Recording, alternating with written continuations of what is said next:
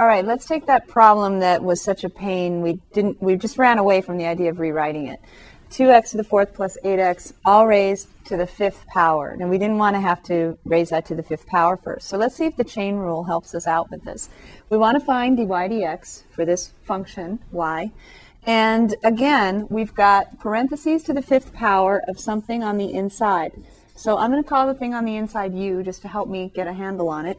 And so dy dx, if I just think work from the outside in, the derivative of something to the fifth power is, by the simple power rule, would be 5 times that something to the fourth power, right? 5u to the fourth power. And I can either write u with braces, or I could make a u that I could actually put in 2x to the fourth plus 8x. So u, another name for u is 2x to the fourth plus 8x. And the derivative of the outside function y with respect to u is 5u to the fourth power. Now I'm not finished because that's dy du, and we want dy dx. So I need to multiply this by du dx. Or you can just think I'm working from the outside in. Once I've differentiated with respect to x, then I'm finished. So I haven't differentiated with respect to x yet. I've differentiated with respect to this bigger thing we're calling u.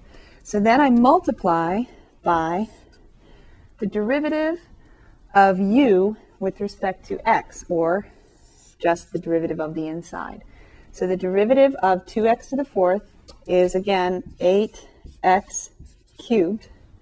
Then I have plus the derivative of 8x is just 8. At this point, I've finished the differentiation. I'll summarize. Something to the fifth power, the derivative of 5 something to the fourth power. The derivative of the inside is 8x cubed plus 8. Now that I've differentiated with respect to x, I'm finished in finding dy dx. So I've got my first derivative of the outside times the derivative of the inside. If I look in the back of the book or on a test, the answer might not look like this. I would say that the answer is probably going to be 40 times this thing to the fourth power times x cubed plus 1. Can you see where that came from? Right here I have a common factor of 8. So I could actually factor that out and multiply it by the 5. Now, you could say, well, wait a minute, do I have to take this thing to the fourth power? And the answer is almost always no. They don't expect you to multiply this out. That was the beauty of the chain rule in the first place, right? You don't have to do the multiplication. But they might rewrite the problem by factoring out the 8 first. So if we factor out the 8, we have dy dx equals 5 times 8 times 2x to the fourth plus 8x, all quantity to the fourth power, times what's left, x cubed plus 1. So we have 40, and usually they'll put the factor with the higher power first. Now, can I factor out the 2? You notice we have a common factor of 2 here and here. I'll let you think about that for a second. Can we factor out the 2?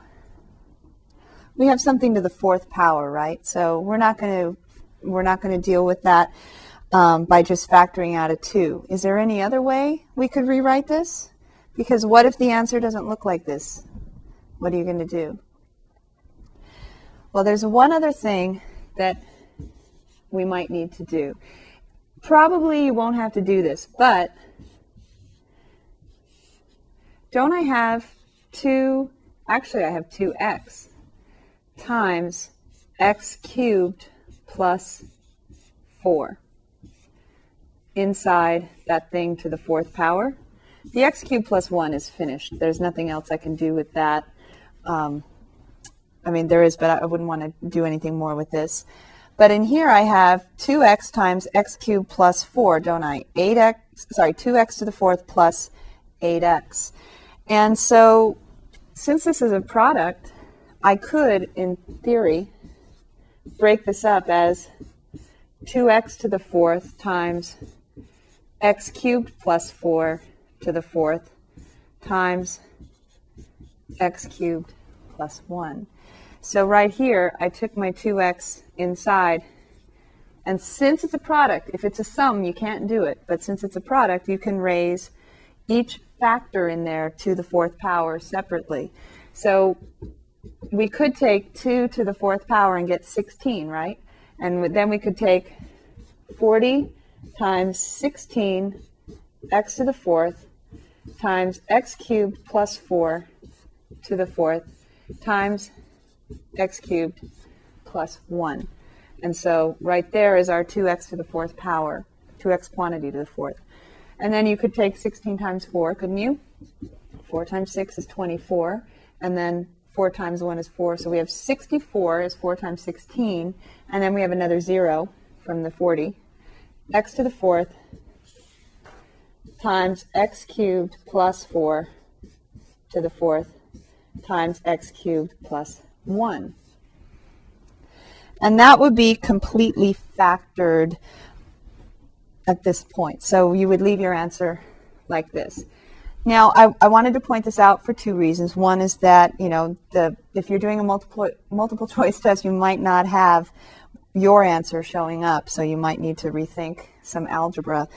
Also, if you use your calculator to check this, it might give you the answer in this form, or it might give you the answer in this form down here after factoring out that 2x and then raising it to the fourth power.